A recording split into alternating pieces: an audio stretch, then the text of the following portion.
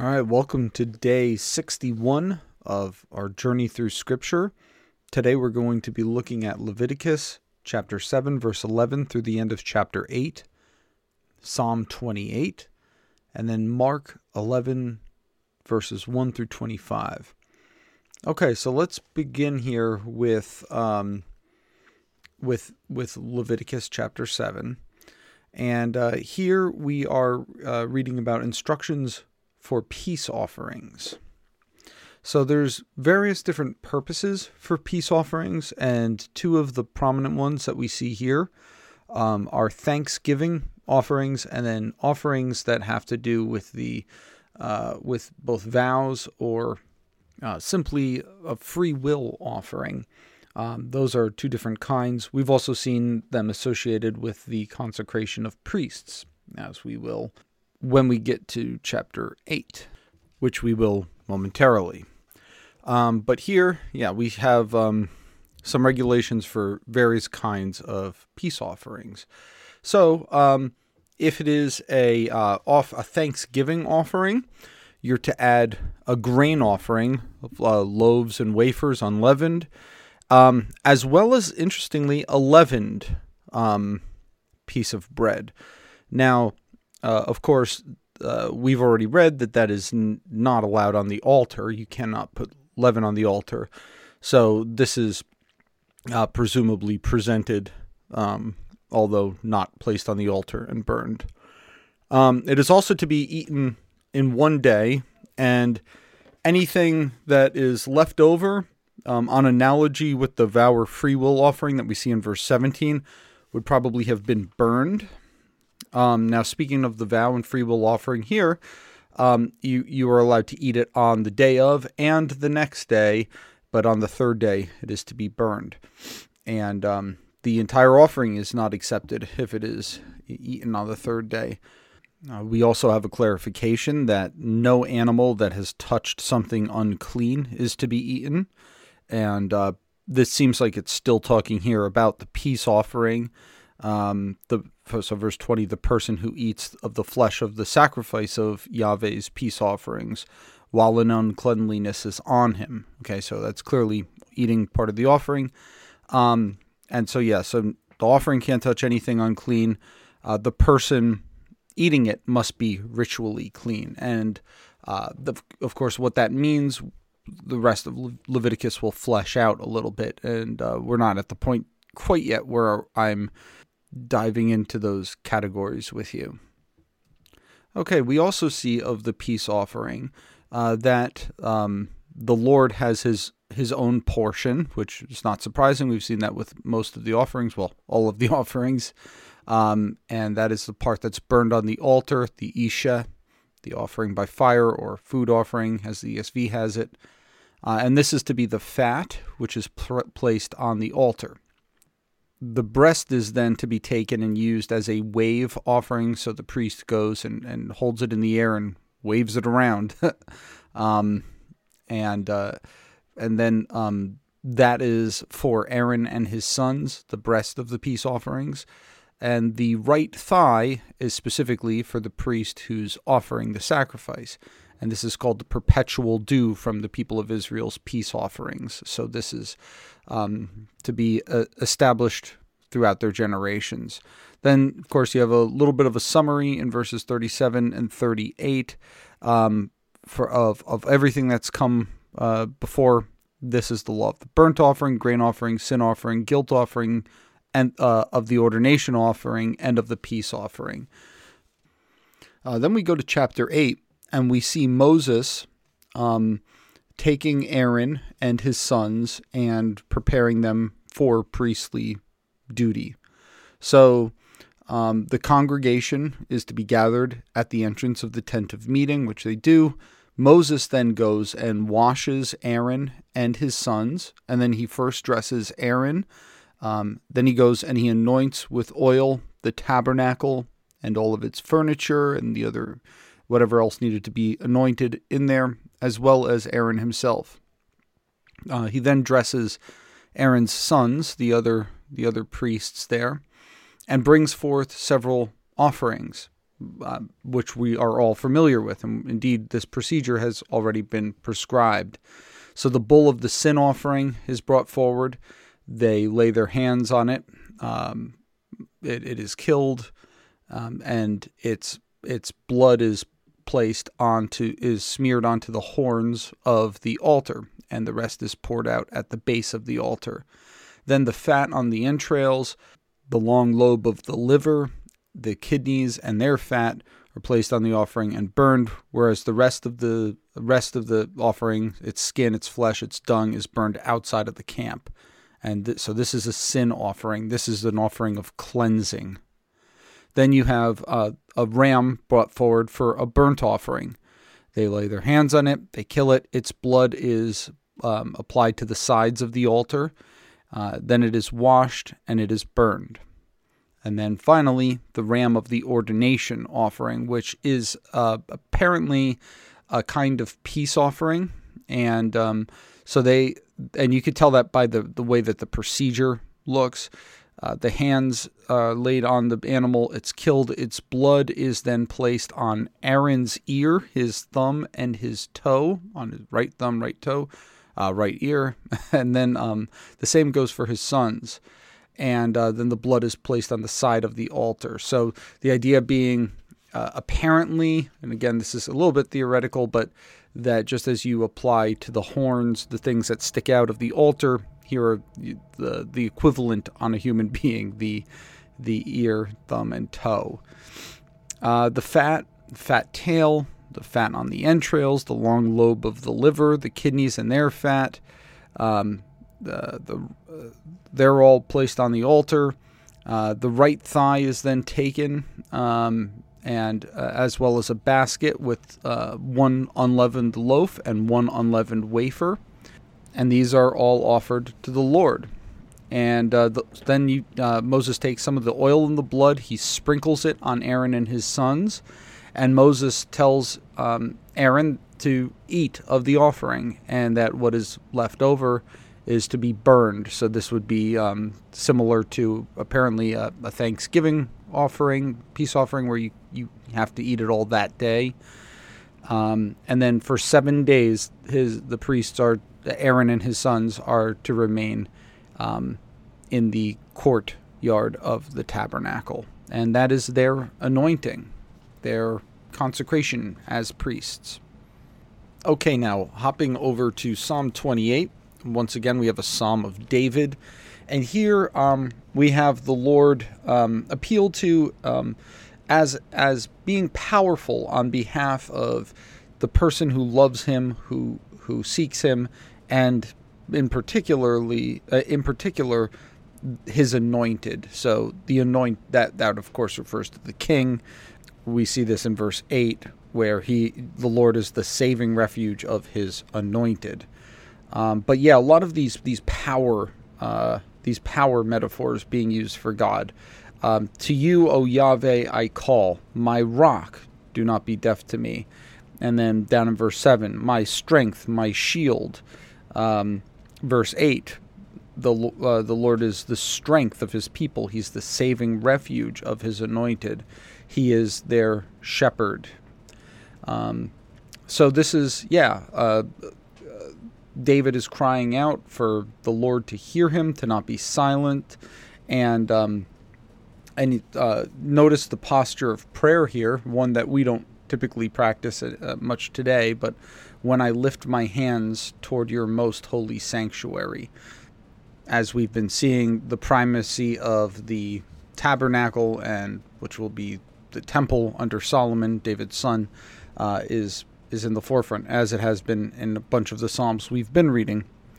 And then he asks that the Lord not drag him off with the wicked, with the workers of evil. And then you have this the short stanza of imprecation that is calling upon the Lord to act justly towards the unrighteous, particularly those who are set on harming David or the psalmist or whoever is praying this psalm.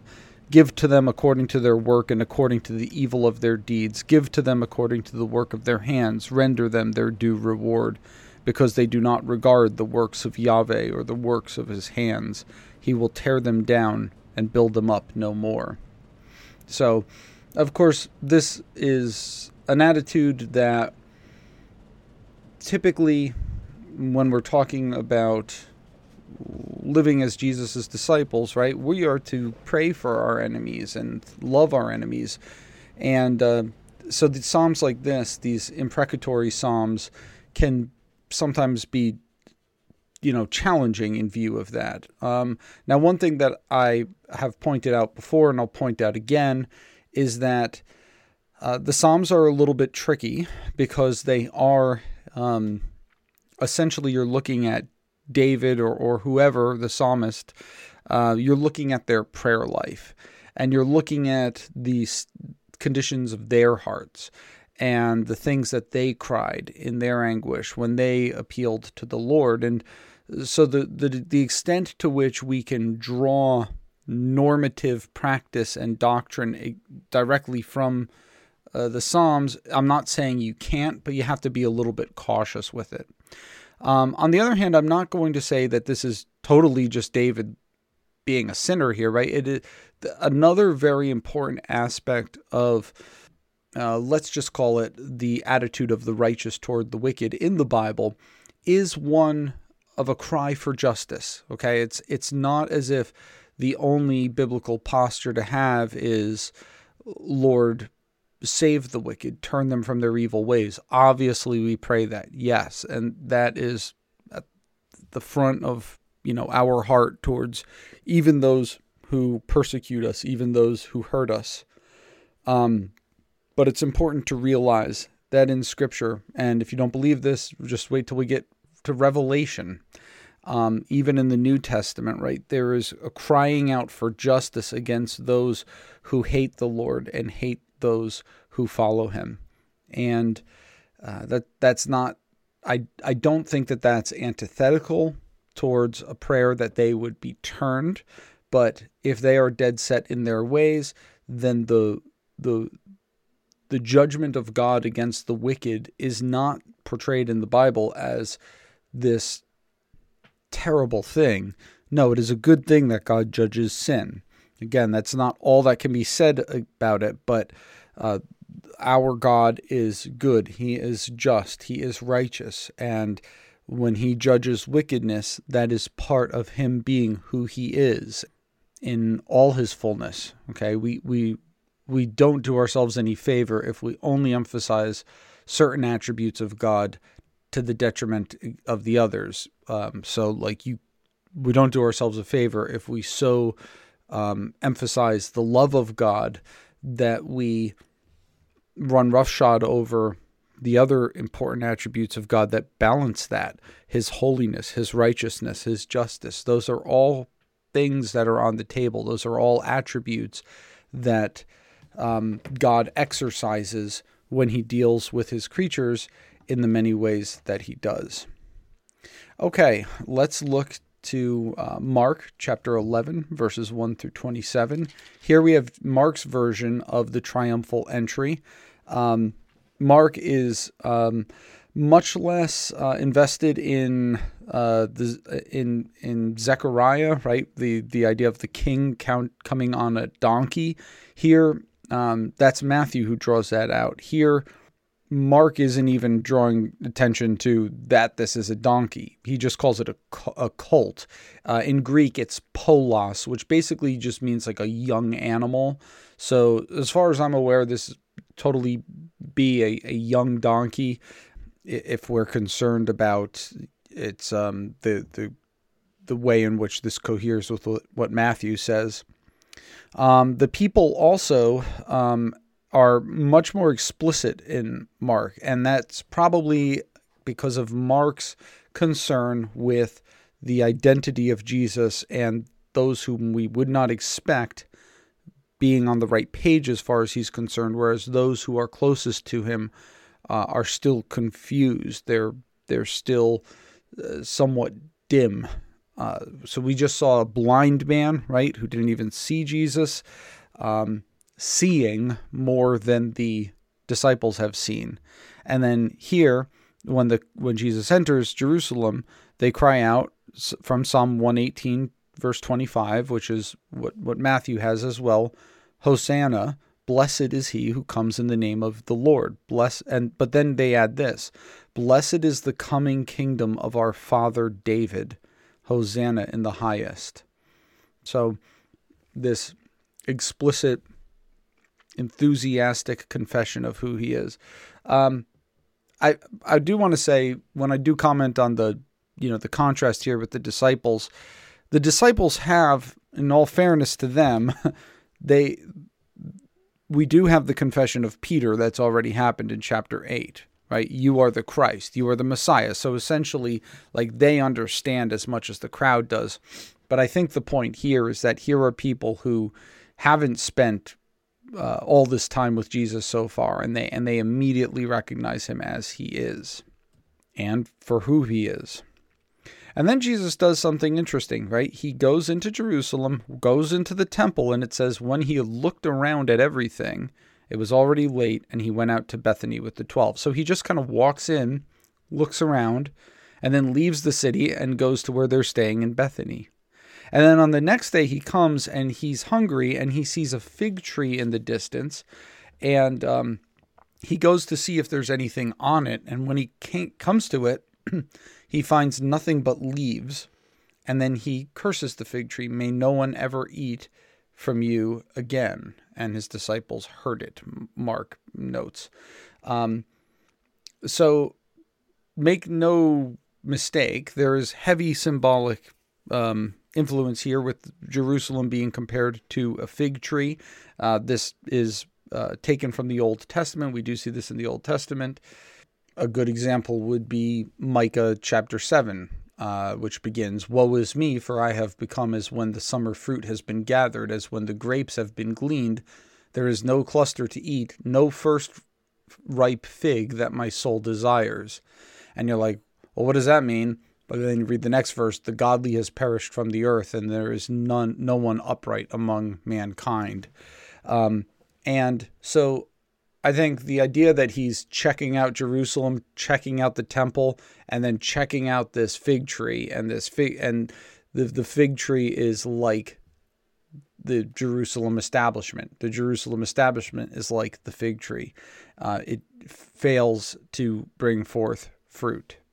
Now, there is a little weird addition that Mark adds here, and he notes that it was not the season for figs.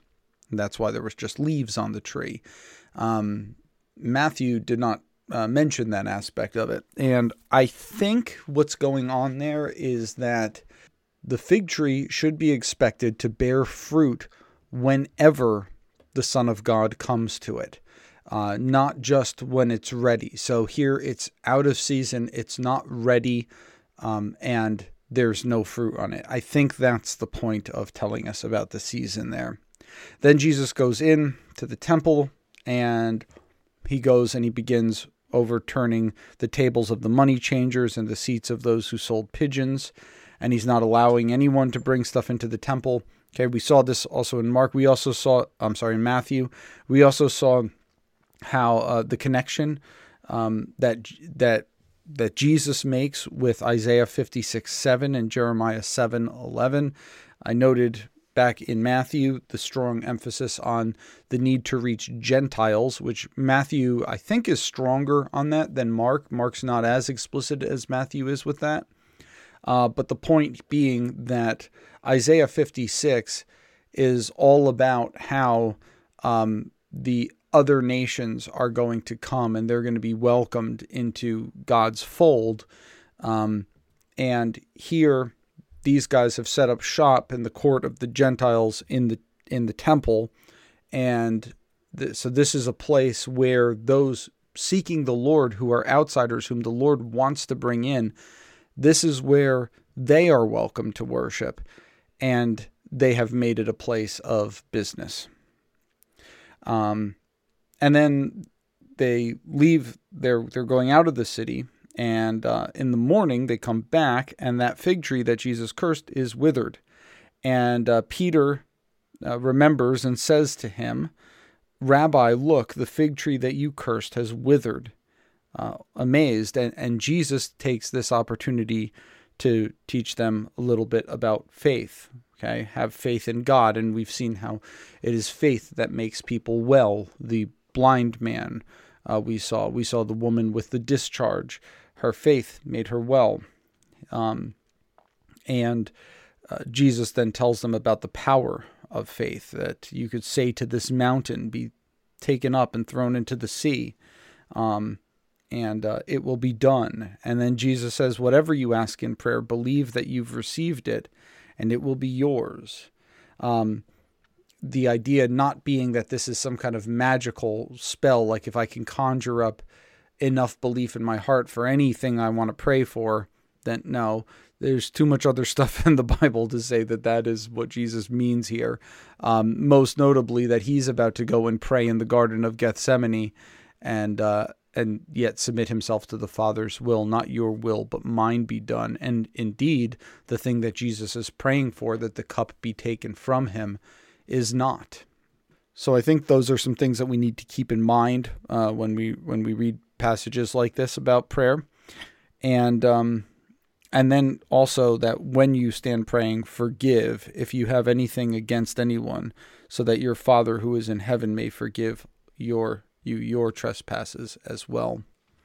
That centrality of forgiveness being essential to discipleship. Okay, that's it for today. Thank you again for joining me, and I very much look forward to being with you again tomorrow. Until then, keep reading Scripture. Take care, and bye-bye.